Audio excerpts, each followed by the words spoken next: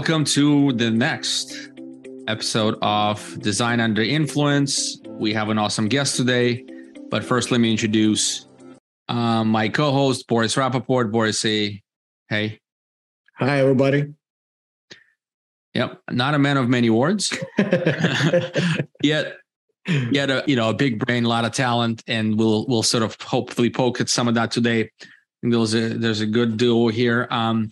Wanted to introduce our topic today and then introduce our guest. Okay, so we're gonna just go wide. We're gonna just travel out maybe in the future a little bit, elevate, look at things a little bit globally at the industry, what's happening, things like machine learning, things like innovation, things like what happens around the corner 2 years from now, and our guests will help us kind of bring it down to today and how to have your firm be firmly planted in this innovation cycle and be successful, connected to your mission and be successful in your day-to-day business, be happy, and so on. So let me introduce my guest today. Her name is Mercedes. Super cool name.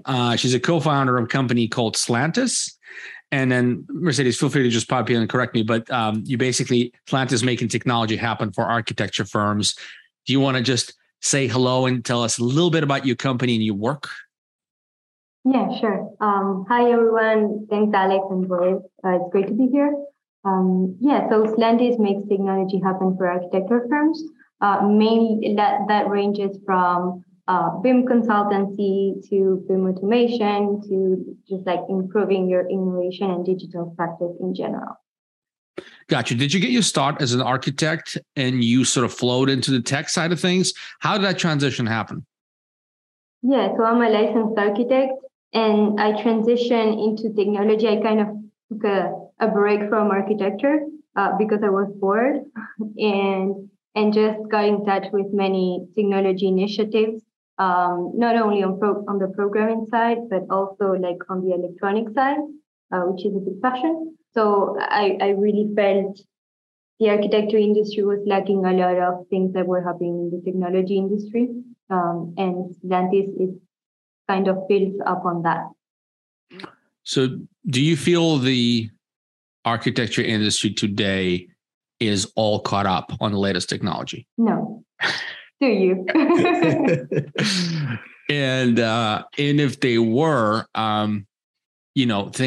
things might have been a little bit different, but what are some of the big gaps? I mean, you just attended, well, maybe talk to us about this Autodesk conference you just attended and what sort of your takeaways there, because there's a lot of futurescaping happens in these larger, leading software companies who think 10 years from now, right? That's, their roadmaps are pretty long and they have a lot of cash to implement those and do a lot of R&D. So what have you gained out of that experience? Autodesk University was great, like mainly the fact to be able to see people again in person. I think that was a huge component of attending AU this year. Then just like going back to the swing of conferences and see what's out there in person was amazing. Like there's a lot of new companies and new technologies. Like I noticed there was a big shift into manufacturing and coding, like not like it's kind of getting more serious on that sense. So that's good. Also, like Autodesk acquire Pacemaker, like an AI powered I would say generator. So like those topics still remain in the agenda, and there's many great companies out there, just like Hyper, TestFit, who has been kind of pushing things very steadily. But I still feel like we're talking about the same things, and there's not much more progress in terms of adoption. I really feel like the technologies and sometimes the products and the power of the technologies are out there.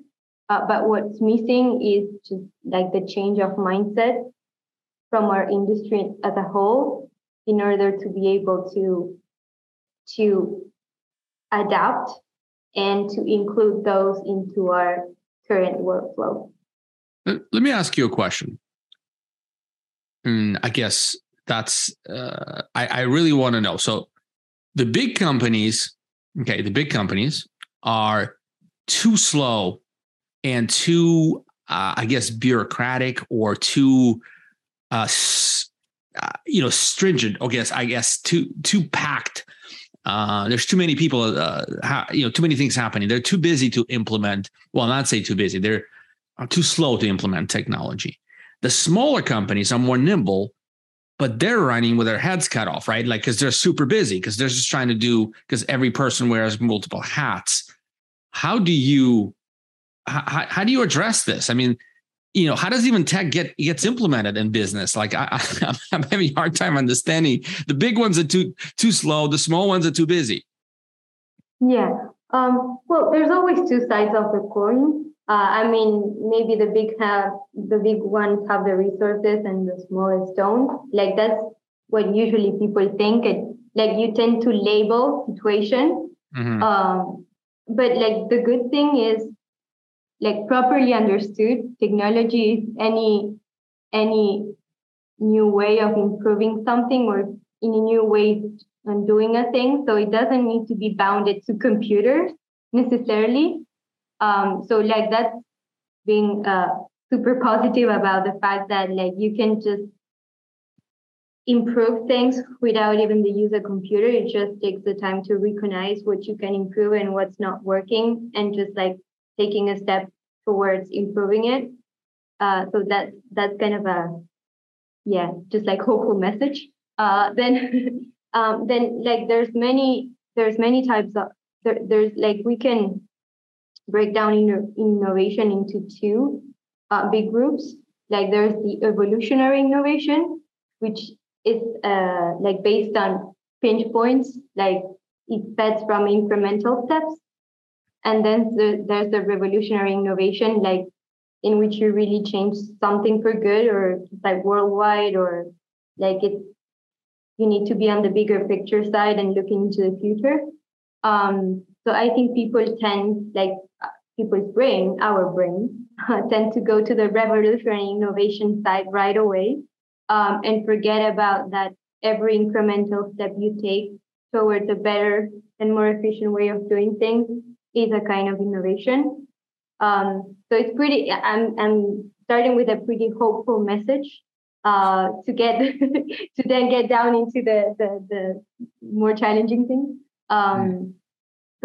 And so, like, in order to answer your question, like, how do you tackle that? Well, you just first need to want to tackle it, like, whether if it's on your belief or your company belief or personal belief, like, you have to choose to tackle it. So that's the first thing. You have to acknowledge that you want to take a step towards the future, or towards innovation, or towards being more efficient, or just like towards being a more attractive profession for architects, which is a really big topic right now. Like, many architects, there's an exodus of architect professionals, whether because they're going to the software realm, or just like taking a step aside, as I did at some point, because like they're not the work, or are not challenging.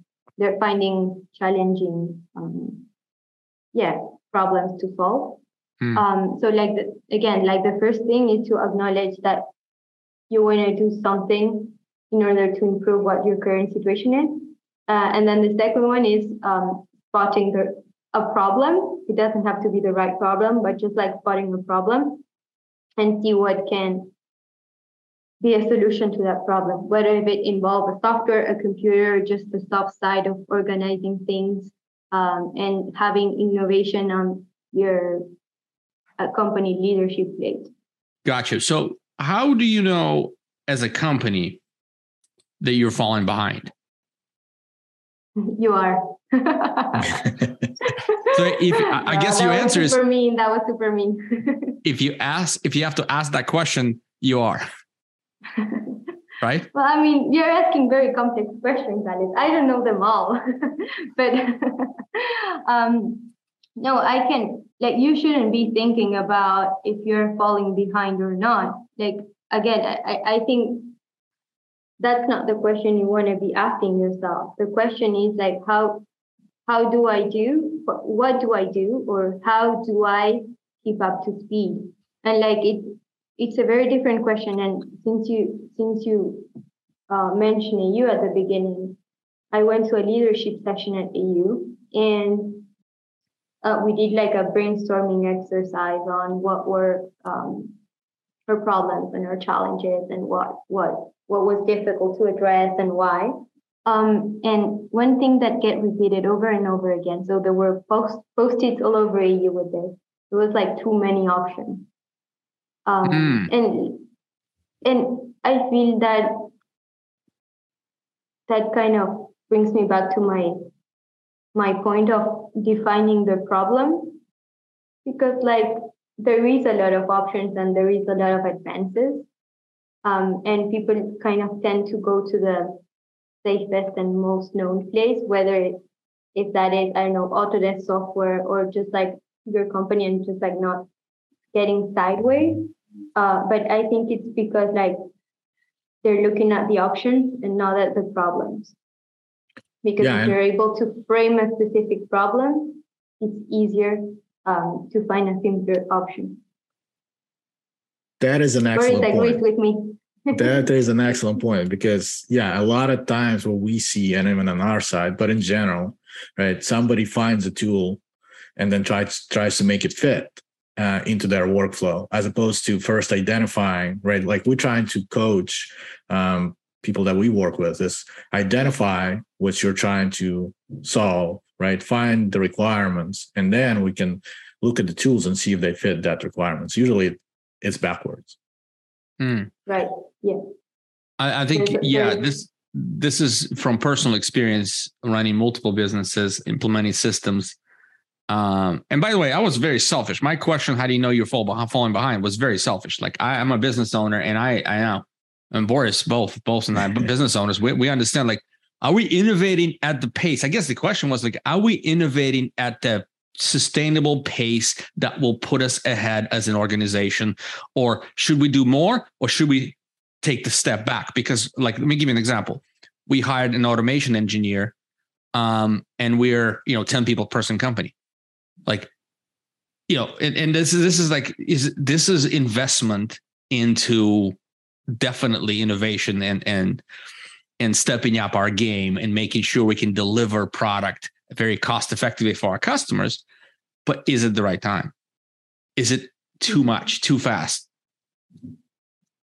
If you ask me, there is no wrong time, because I think, as Mercedes said, you can always find process, right? It's not just an innovation conversation around technology. It's innovating around the processes. And right. You and I both know that, right? Okay. Like you can always find incremental improvements in your workflows and your processes, whether you use technology or you just document things better so that people can follow it better and be more efficient that way.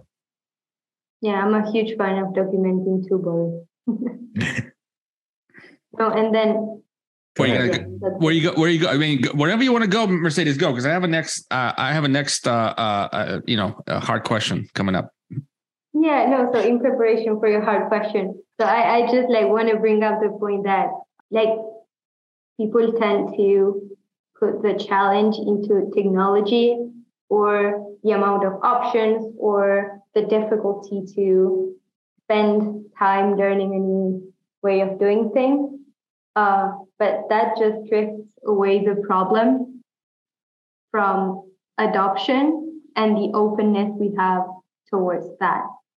So there really is a soft side of technology. Again, that you can buy a super expensive piece of software, but then if you don't implement it or use it up to its full potential, it's not that you're innovating. It's not a checkbox. It's not that you're staying up to speed.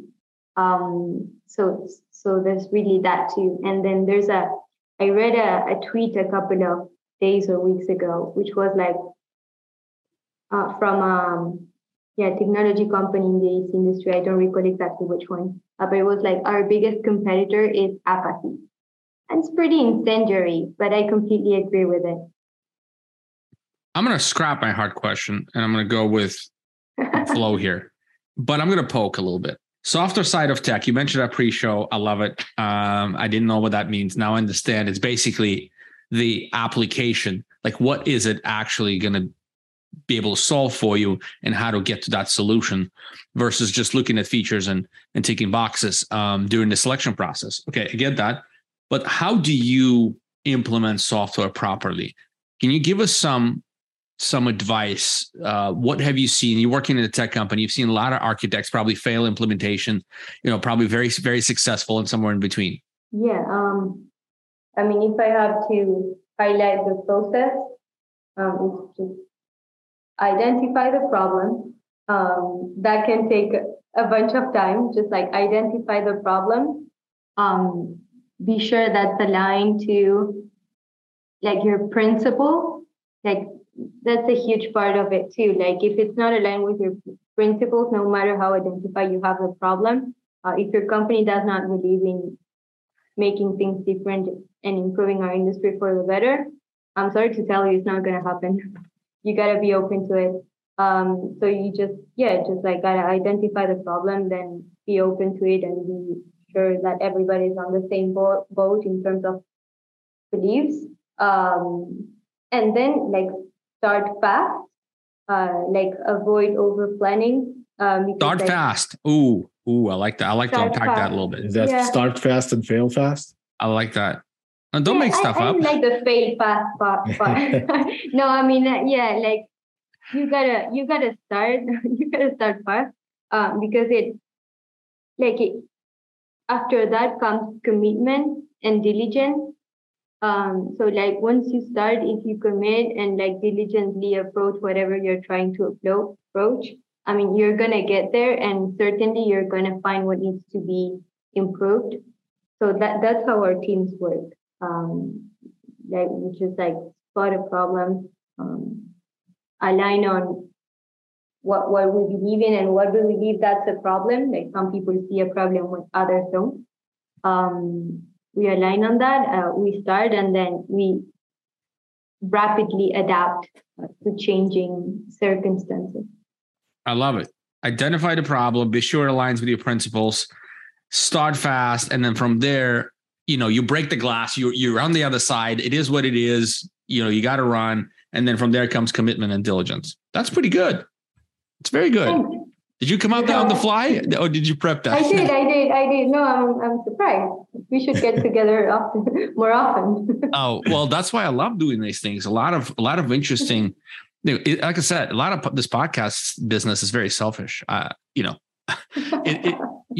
don't get to talk this on these kind of focused subject with people of high interest in interesting people and stuff like that. So anyway, let's keep flowing with this. I think that's fantastic. So we've sort of already gave a lot of actionable advice on how to kind of structure your thinking around, make sure innovation is on the agenda. Is that the word the statement you used? Yeah. And how to do it. I think we've talked about that pretty well, but I also want to kind of pivot us out into machine learning. You've been experimenting a lot, and I wanted you to kind of give us a little bit of your understanding on it and where you think we're going, and give us all the interesting stuff. Should we start with, just kind of to narrow it down a little bit, should we start with what is machine learning in your understanding, Mercedes? Yeah, I mean, we can start with what is machine learning. Like, I'm not an expert in the field, but I know like where our industry is at and when like the technology industry is at, and I think we should start to just like be taking a deeper look into it, because it will change us. Because it will change our industry. Yeah, like just to answer your question, like the field of machine learning,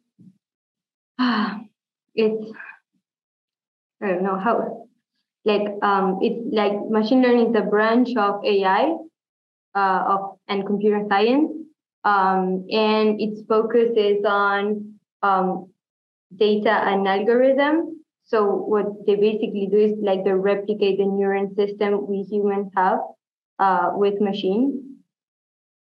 But like more specifically, like analytical AI or traditional AI is the kind of AI that analyze a bunch of data and find patterns much better than we humans do. Like humans are good at analyzing things, but machines are definitely better. And the reason why I'm saying this should be in the agenda is because like up to now, machine has no chance of competing with humans at creative work. Because like again, like what was developed was more on the side of analyzing big amounts of data rather than generating new amounts of data, which is what the creation process is like, and that's what architects, that's what we are good at creating. So like again, like until recently, machines were not in the agenda or were not in the agenda for competing with humans at creative works or generating new stuff. But machines are starting to get good at that. That branch is called generative AI, and machines are generating like new things and pretty beautiful ones. So it really puts all the creative fields in a position in which they need to rethink if they want to adapt or not, because I feel there's a new space being created and there's a new opportunity being created, and if we don't take it, somebody else will. So like as architects, as creators, we gotta think if we're going to be evaluating or be open to taking that spot. But then just like to be more specific about like what tools have people there's out there in terms of generative AI. You probably heard of DALL-E or Imagine. There's also Midjourney.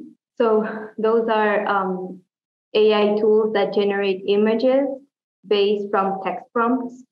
So let's say you put like red apple, and it will generate an image of a red apple, or just like red apple with puppy on a, I don't know, swing. And it will start generating images or variation of those images based on that prompt. So there's many people around the industry that have been playing around with, for example, Midjourney, generating buildings or crazy buildings up from text prompts, which look pretty nice. It's not that that is going to be replacing what architects do. And again, like when you start to get many images that look a certain way, it certainly loses its value. So I definitely see that. But at least it's very tangible, the power that AI and machine learning has nowadays, and the power that it has within our industry specifically.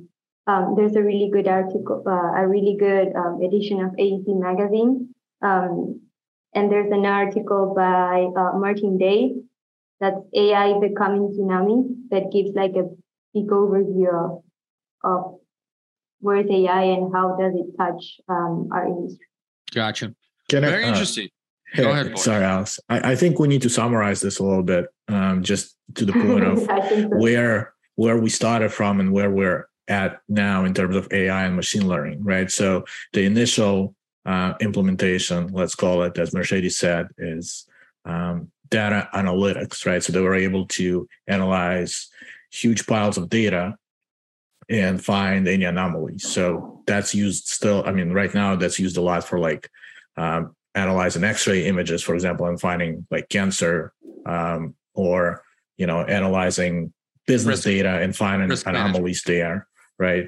But this next generation of AI is now able to create. So it gathered all that data, and now based on those analysis, it can say, okay, I know what this looks like. So I know what a house with, 3 bedrooms now looks like, and we can tell it, hey, can you draw me a house with 3 bedrooms? And it's going to go and draw a house with 3 bedrooms. So I think that's the exciting part. And it's fun. You mentioned all these multiple tools. Like I've seen a comparison of people trying to draw the same thing with all these different tools, and completely different sets of images emerge. Some have different thematics. Like some are more gothic, some are more cheery. Like it's weird. And yeah.